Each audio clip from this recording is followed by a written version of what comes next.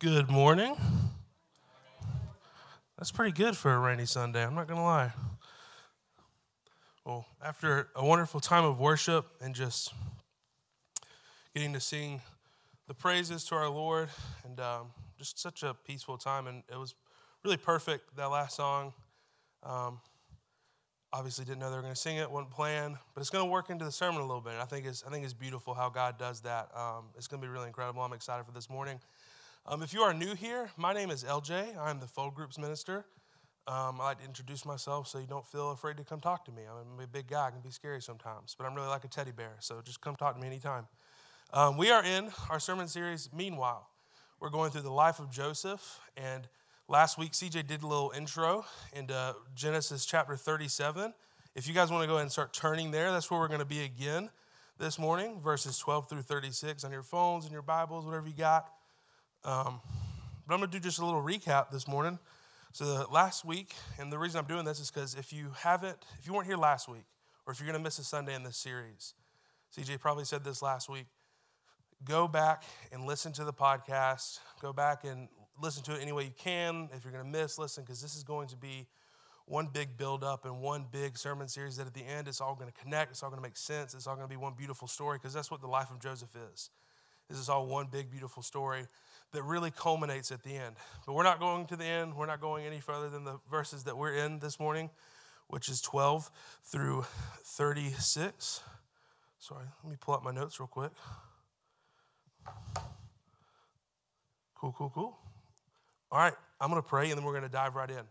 Dear Lord, thank you for this wonderful morning where we get to gather and worship through song and message. God, I pray right now that it is you who speak, that I am just a vessel, that it be your words and your light that illuminates.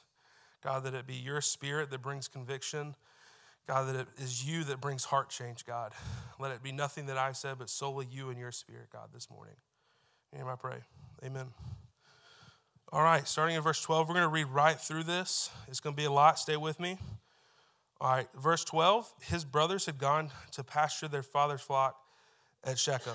Israel said to Joseph, your brothers, you know, are pasturing the flocks at Shechem. Get ready, I'm sending you to them. I'm ready, Joseph replied. Then Israel said to him, go and see how your brothers and the flocks are doing and bring word back to me. So he sent him from Hebron Valley, and he went to Shechem. A man found him there, wandering in the field, and asked him, what are you looking for? I'm looking for my brothers, Joseph said. Can you tell me where they are pasturing their flocks? They've moved on from here, the man said. I heard them say, let's go to Dothan. So Joseph set out after his brothers and found them at Dothan. They saw him in the distance, and before he had reached them, they plotted to kill him. They said to one another, oh, look, here comes that dream expert. So now come on, let's kill him and throw him into one of the pits. We can say that a vicious animal ate him. Then we'll see what becomes of his dreams. When Reuben heard this, he tried to save him from them, he said. Let's not take his life. Reuben also said to them, don't shed blood, throw him into this pit in the wilderness, but don't lay a hand on him, intending to rescue him from them and return him to his father. When Joseph came to his brothers, they stripped off Joseph's robe, the robe of many colors that he had on. Then they took him and threw him into the pit. The pit was empty and without water. They sat down to eat a meal, and when they looked up, there was a caravan of Ishmaelites coming from Gilead. Their camels were carrying aromatic gum, balsam, and resin going down to Egypt. Judah said to his brothers, what do we gain if we kill our brother and cover up his blood? Come on, let's sell him to the Ishmaelites and not lay a hand on him, for he is our brother, our own flesh. And his brothers agreed. When the traders passed by, his brothers pulled Joseph out of the pit and sold him for 20 pieces of silver to the Ishmaelites who took Joseph to Egypt. When Reuben returned to the pit and saw that Joseph was not there, he tore his clothes. He went back to his brothers and said, the boy is gone. What am I going to do? So they took Joseph's robe, slaughtered a male goat, and dipped the robe in its blood. They sent the robe of many colors to their father and said, we found this. Examine it. Is it your son's robe or not? His father recognized it. It is my son's robe, he said. A vicious animal has devoured him. Joseph has been torn to pieces. Then Jacob tore his clothes, put sackcloth around his waist, and mourned for his sons many days. All his sons and daughters tried to comfort him, But he refused to be comforted. No, he said, I will go down to Sheol to my son mourning. And his father wept for him. Meanwhile, the merchants sold Joseph to Egypt, in Egypt to Potiphar, an officer of Pharaoh and the captain of the guards.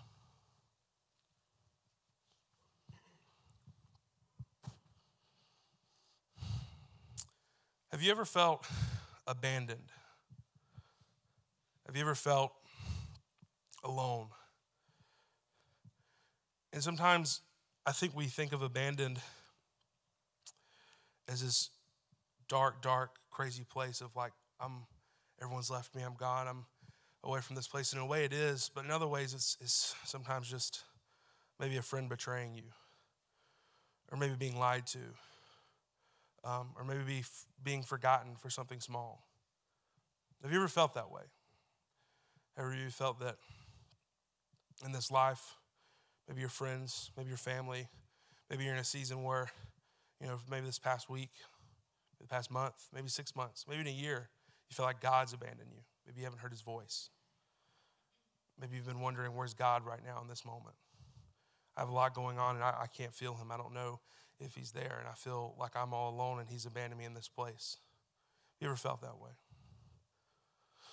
We're going to look into the story of Joseph. We're going to go a little deeper. We're going to dive in.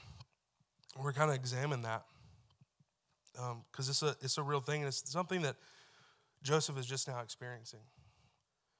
Joseph was raised up as the favorite son, given a beautiful coat, and is seen as the favorite. Something we can look at as well as, he's given this job almost like a supervisor as the white-collar man over his blue-collar older brothers, who goes and, has the dream job of like, I'm in charge of you guys, I'm younger than you.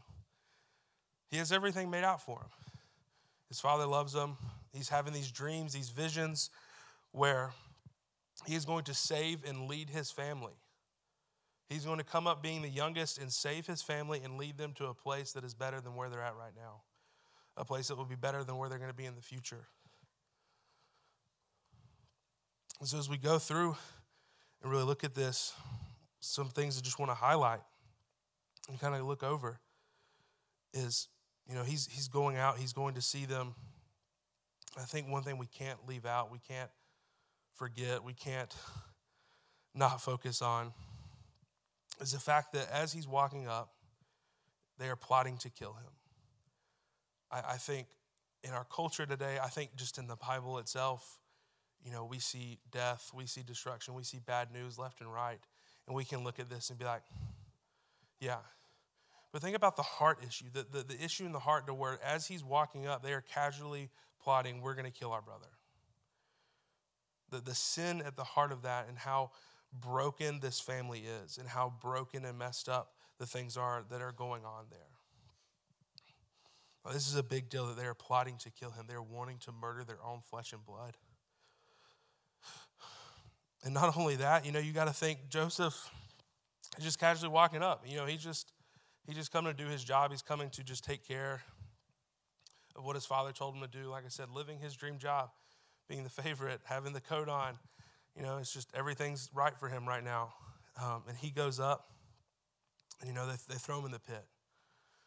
Now, we don't know really the context of everything that happens. We don't know if, he may have thought they were just playing a joke on him, or if they were serious, like, hey, we're really leaving you here. It doesn't say that. We just know they threw him in the pit. He knows he's in the pit. And one of the things that happens afterwards is one of the things we know is that he's just sitting in this pit, and they're just casually eating beside him, just kind of hanging out. Like it's so casual that they're going to kill their brother, get rid of him, and they're just sitting down for a meal right next to him. The idea of possibly, if he is terrified and scared, which most likely is, hearing his cries while they're eating. Just this idea of like, don't leave me here. I don't want to be alone. This is scary. And then the next thing happens, and it's crazy to think about. And because at this point, you may think, maybe it is a joke. Maybe they are just pulling a prank on me. Maybe they are messing with me like they've always done. So they pull him out of the pit. The merchants come. They decide to change their mind. Again, this is talking amongst themselves. They're not telling Joseph this. He gets pulled out. Joseph may be thinking a sigh of relief here, like, oh, my goodness. Like, thanks, guys. I thought you guys were going to really leave me there this time. Just to turn around and his brothers sell him off, sell him into slavery. Like you got to imagine going from where Joseph was to being thrown into the pit, thinking he may be left for dead, to being pulled out and then sold into slavery. Kind of going through a lot right there. Having experienced a lot in that moment. And it's tough. Like the idea of going from a place where life is abundant, life is full, to where I have everything I want. I think I'm in the place and the purpose and the right place with God, with my family, with others, to then getting out of this place so drastically to where I have been left to die, where I have been left to be alone, where I've been sold off by my own family into slavery. And one of the things I brought with these this morning, if you guys don't know, it is Super Bowl Sunday. I'm sure you guys all know that. It's a big day. So I brought this trophy. Before you ask, it is mine. I'm proud of it. So, got a little story. So this is a trophy I won in high school. It's a football trophy, but it means a lot more than that. A lot more. My senior year of high school, to put it, I was awesome. All right, let me. Sorry. Yeah. I just. Humble. Yeah, I couldn't help it. I'm sorry. I was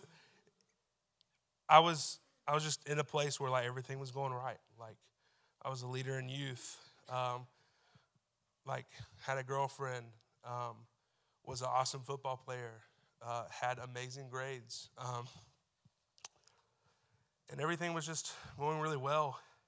And what this trophy was at the end of the season, the Johnny Tanner Foundation, which is a group of guys, and then the coaches got together, and they chose one player to win this award, and it was based off of just overall player, overall student, overall person.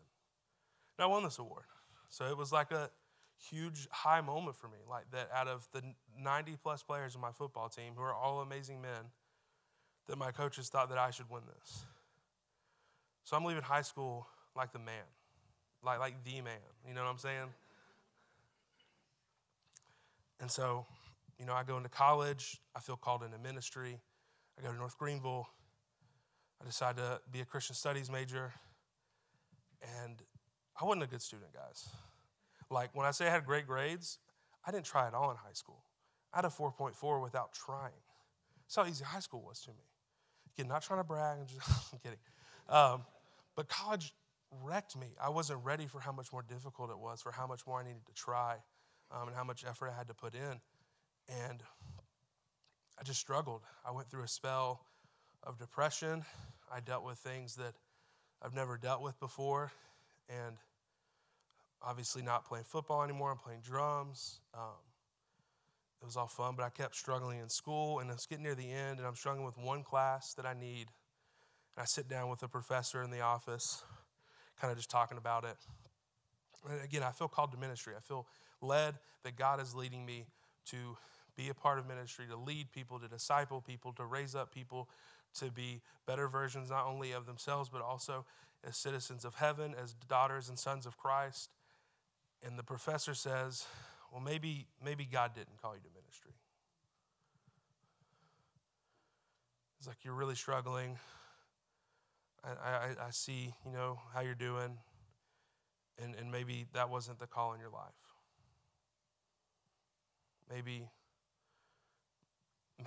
you misread the call. Maybe you don't really know what your life calling is. Maybe ministry isn't for you. I remember in that moment, one, I didn't know what to say.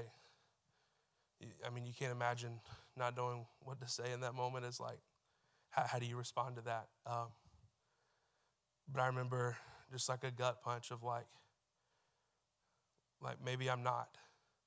Maybe God didn't call me. Maybe there is this no belief. My own professors don't believe in me.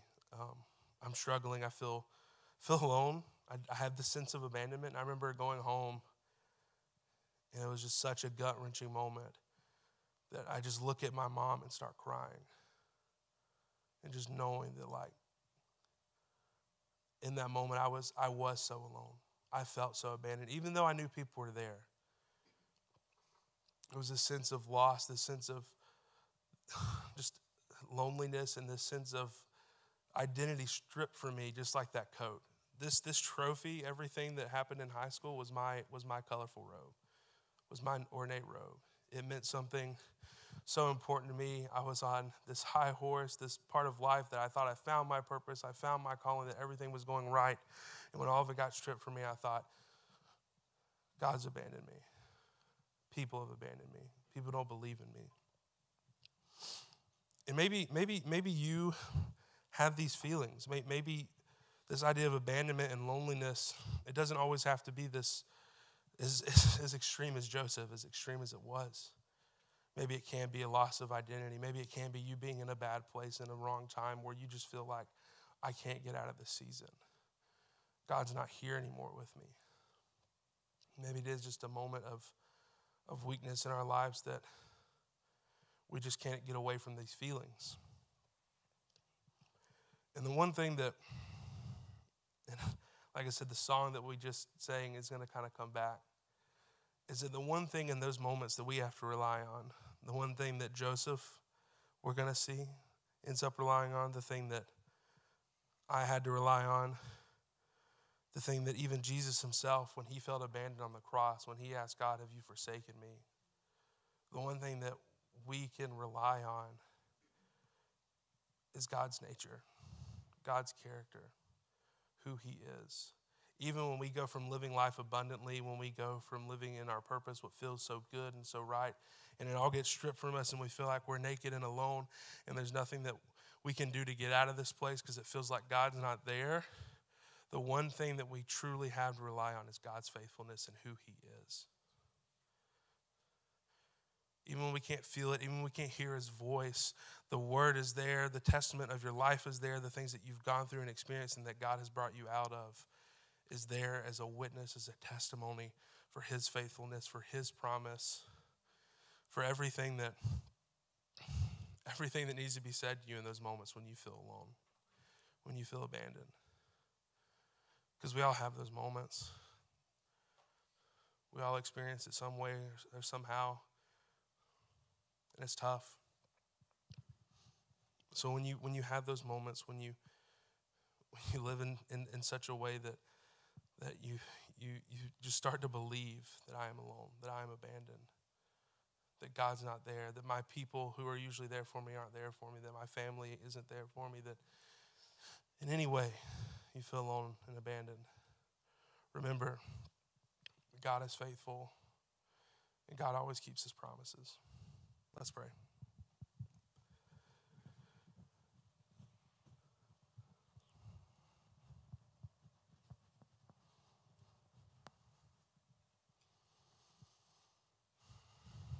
Father,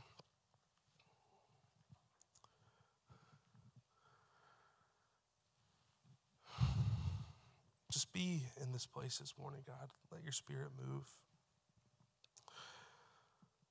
Let people here who maybe haven't heard you in a really long time hear your voice.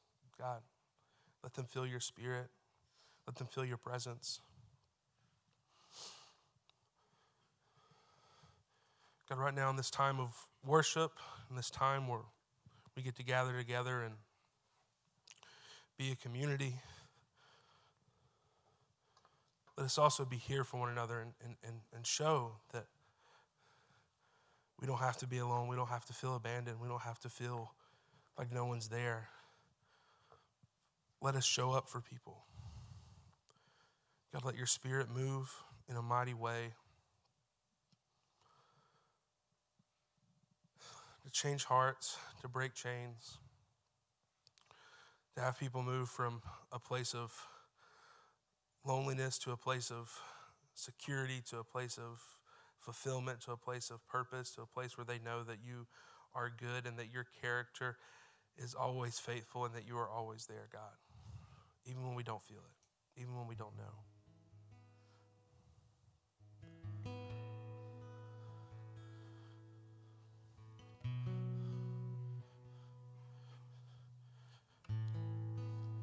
Jesus, thank you. Thank you for never leaving, for never forsaking, and always being there to love us. It's in your name we pray. Amen. Amen. Let's stand.